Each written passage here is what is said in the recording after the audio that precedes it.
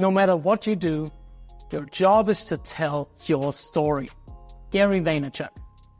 Storytelling is an essential skill for any founder or leader to communicate effectively. Pitches, presentations, leading people, it all comes down to how well you can tell your story. So what's your story?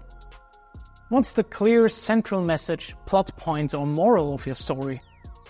What's the conflict, obstacle, hardship that's overcoming your story? Is the structure clear?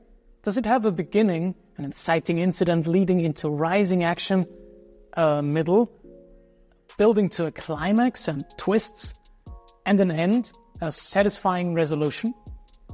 Can you tell your story with personal experiences to make it even more relatable? Have you considered the specific audience you're addressing and adapted your story to engage them in the best possible way? Here's a bonus tip. Keep it simple.